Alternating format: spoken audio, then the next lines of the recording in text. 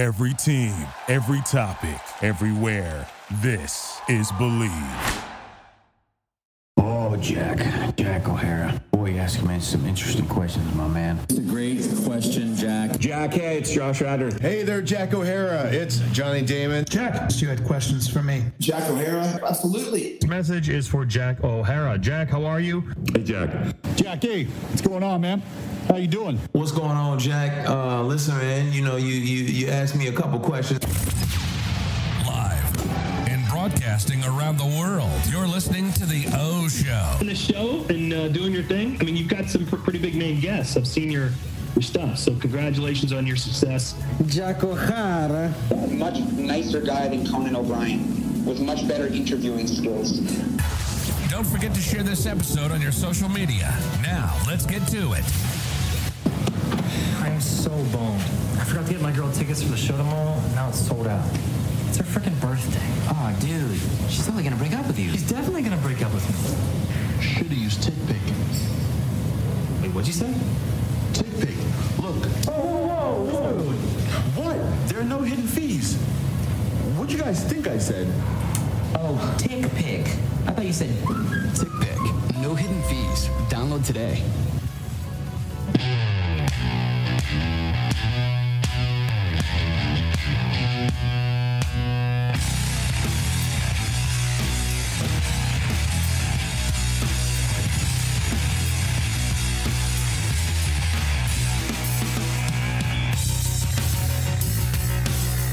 I read online that, you didn't really take reading seriously until you were 30 years old. You grew up with dyslexia, and you said that you were reading basically on a third grade level at 30 years old before you decided to take reading seriously. Why the sudden urge to improve your reading skills?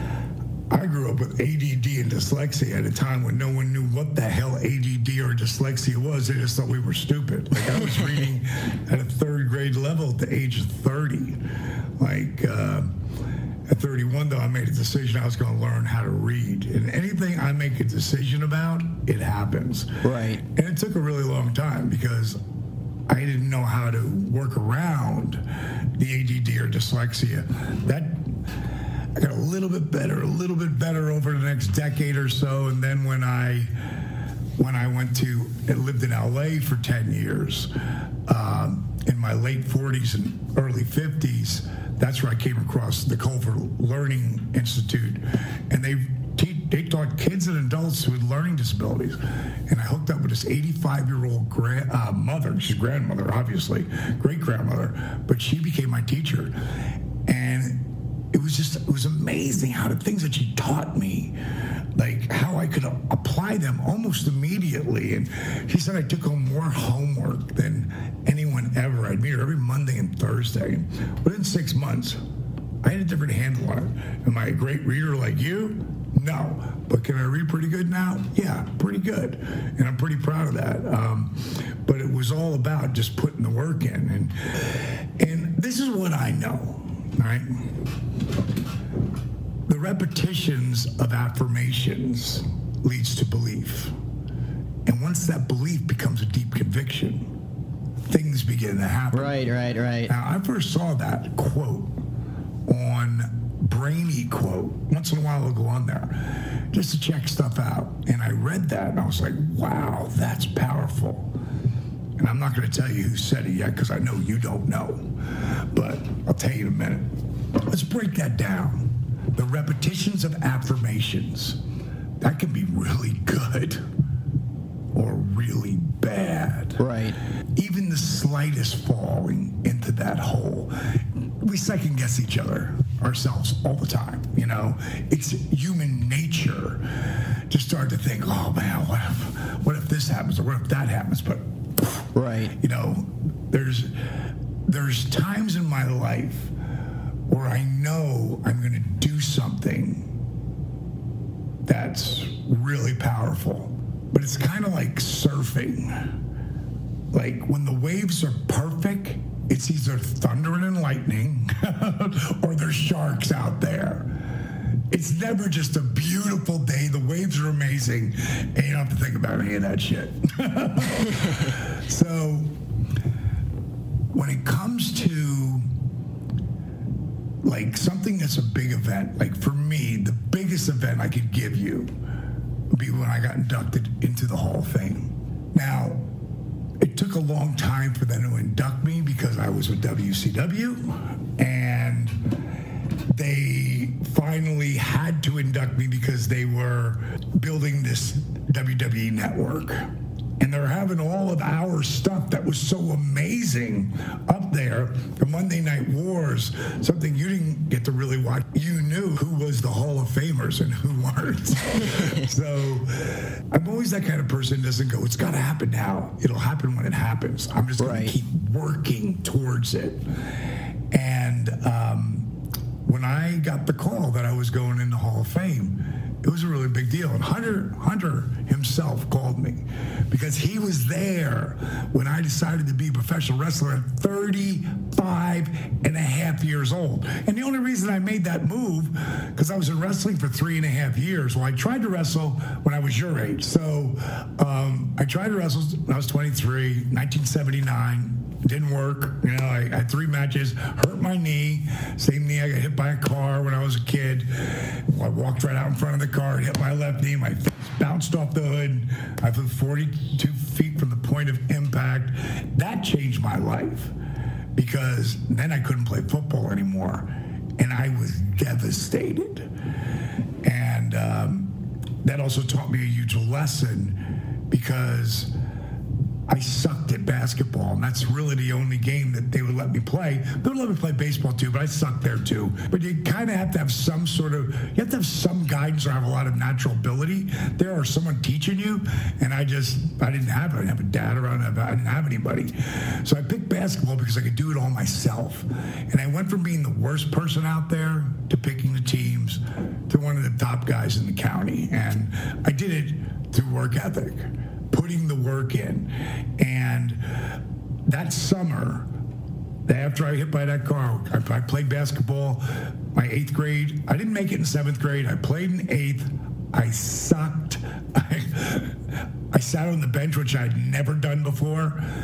And I realized I got to play all the time. And I played 5, 6, 7, 8 hours a day all through that summer. And it changed my life. And it taught me that work ethic equals results. As a young man, I just picked up on that. And everything I would do after that, except for schoolwork, because I couldn't do it, because I had ADD and dyslexia. Again, I didn't know. So I worked on the things I could excel on and work towards. So back to wrestling, I tried at 23, didn't work out for me.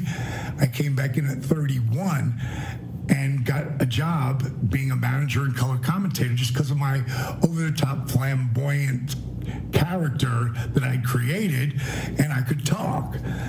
Bottom line is now, 4 years later, I'm in WCW, and they won't let me manage anymore, so I start wrestling. And again, everyone thinks I'm crazy. I'm too old. It's not going to happen. I never believe what anyone says. You know, you can't do this. This will never happen. I know the repetitions of affirmations leads to belief. And if I really believe it and I say that enough, it will happen. But with work ethic and keep believing in myself, because there's only one person that you have to believe in. It's you. It's the only one who has to believe in you is you. So bottom line is, I start this wrestling thing at 40 years old. My career takes off. 41, 32, on top of the friggin' world. Headlining one pay-per-view after another. And then I blow my back out. And that's where I'm told by 3 different spine specialists that my career is over. I just signed a multi-million-dollar 3-year deal. What the hell are you talking about? Bottom line is the guy who wouldn't be caught dead doing yoga started doing yoga. I was blown away by how much it helped me. Well, I listened to the podcast that you did with Rogan a few years back, and you were talking about DDPY, Diamond Dallas Page Yoga, and some of the biggest success stories to come out of DDP Yoga and how it's kind of helped thousands of people around the globe. I kind of wanted to get your take on what was one of the bigger success stories that has come out of your practice, because a lot of people have a lot of stories, but what's the biggest story that you take away since starting DDP Yoga? yoga. Biggest success story from DDPY. Bro, that's a disabled veteran. Arthur Borman. You want to see the real story? Go on Amazon Prime, pull up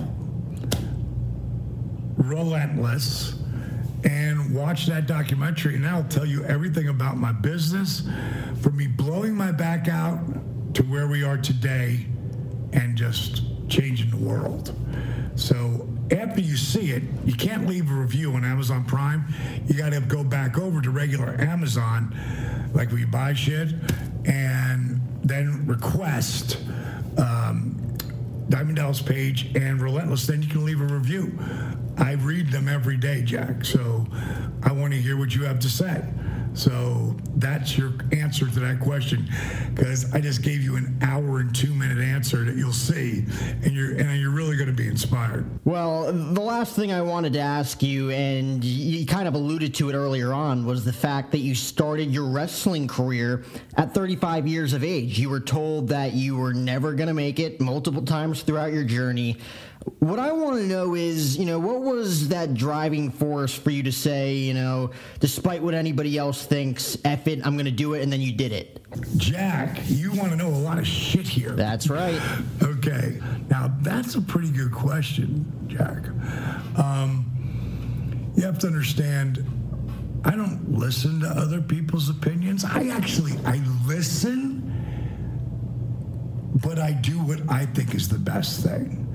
Because 9 times out of 10, when you're talking about something, especially if you're a young man, let's just use me as an example. And I told people I was going to run nightclubs when I was 20 years old. They were like, yeah, right, sure you are. And then I did. When I finally decided to get out of the business and go into professional wrestling, and when I told them I was going to get into professional wrestling at 31, I thought I was too old to be a wrestler, so I came in as a manager. You have to understand that sometimes ignorance is bliss. And if I knew how hard that was, if I knew that, I don't know if I would have done it. But I didn't know that. So, there's good and bad to being ignorant. The bottom line is I did get in, and because back then I look and dress like that guy as a manager, and they told me, I said, when they wouldn't let me manage anymore, D, it's not your fault. The hair, the clothes, the bling, the diamond dolls, the rap. It's like no one's paying attention to the wrestler that you're managing. So bottom line is, I was told I was too over the top for professional wrestling as a manager. So I had 7 months left on my contract. And since I was a kid, I always wanted to wrestle. I didn't want to be a manager. And I went down to Power Plant and I started learning how to wrestle. And when I first started, everybody laughed at me. Now, I could have taken that as real disheartening, and I could have let it destroy my confidence, but I didn't. But I got to be honest, it was hard. It was really hard. I can't tell you, where they would train, it was called the Power Plant. This is before WWE's Performance Center.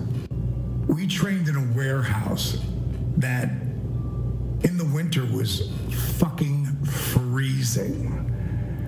And that's when I started. I can't tell you how many times in the beginning, especially that first couple of months, my body would hit that mat and I would say to myself, man, this fake stuff hurts like hell. Bro, my body felt every square inch of that mat when I hit it. Starting at 35 was the hardest thing for me physically because of the punishment it was about to put on my body. The positive side was starting at 35 mentally. I wasn't going to do the stupid shit I would have done at 20 or 22 or 25 or 27. I was just going to be smarter because I was older. I was more mature. I iced my body. No one did that. For 5 years, I was the only one in professional wrestling that iced his knees and his back. Everybody laughed at me. In 1996, I had turned 40, and by the time I was 3/4 through that year, I was becoming one of the hottest properties in professional wrestling. There's another documentary WWE did called Positively Living that kind of does a decent job of telling that story. But again, I was the guy, I was the anomaly. I was the guy who wasn't supposed to happen, but I did. And 96, I was 40, 97, my career blew through the roof. I headlined so many pay-per-views. Me and Randy Savage had the feud of the year in 1997. It was unprecedented. It had never been done before, anything like this. I was working 270 days a year in the ring, along with doing Hollywood Squares and The Tonight Show and Kilborn Show and all these shows that created awareness, built the brand bigger than the wrestler, kind of like what The Rock did on a much smaller level, what John Cena does today or Dave Bautista. The bottom line is that I would be on fire for those next 3 years. And then I ruptured my L4 and L5. You could say I broke my back. I was told by three spine specialists that my career was over. It knocked the shit out of me.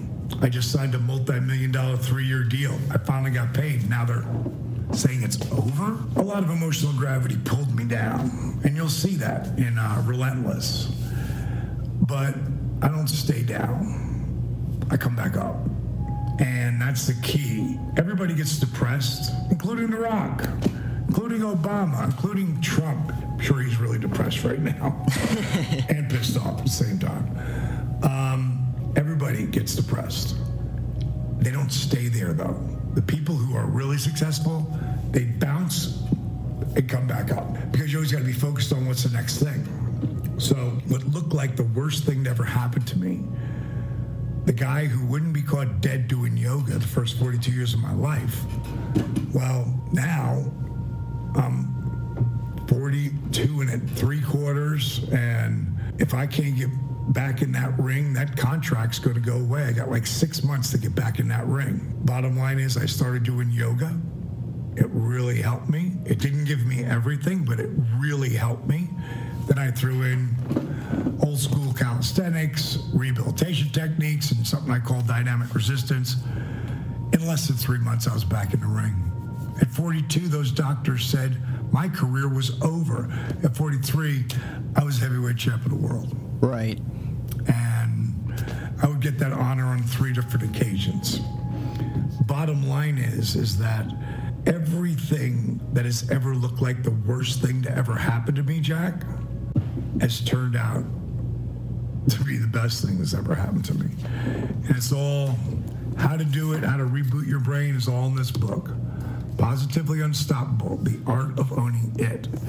It sounds like you're asking good questions and you want answers. If you watch Relentless, if you watch Positively Living, WWE's has it on there. If you read that book, Positively Unstoppable, you'll see, like you'll have so many, you'll have answers to questions you didn't know you had. Now that's up to you, brother. And I hope I answered your questions. And read the book because it'll blow your mind. I'll answer all your questions. And now you got no questions. You got no excuses. If you've been thinking about doing DDP yoga, I just gave it to you. You got it, brother. Have an awesome day. See ya. I'm so boned. I forgot to get my girl tickets for the show tomorrow, and now it's sold out. It's her freaking birthday. Oh, dude. She's totally gonna break up with you. She's definitely gonna break up with me. Should've used TickPick. Wait, what'd you say?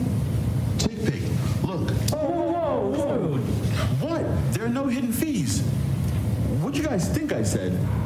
Oh, TickPick. I thought you said TickPick. No hidden fees. Download today. Thank you for listening to Believe. You can show support to your host by subscribing to the show and giving us a 5-star rating on your preferred platform.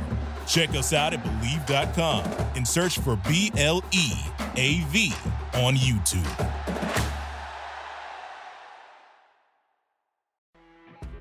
You know when you're listening to a true crime story that has an unbelievable plot twist that makes you stop in your tracks? That's what our podcast, People Are the Worst, brings you with each episode. I'm Rachel. And I'm Rebecca. We're identical twins who love true crime cases that make you say, didn't see that coming, and we hate the people responsible for them. Listen to People Are the Worst now on Apple, Spotify, or wherever you get your podcasts.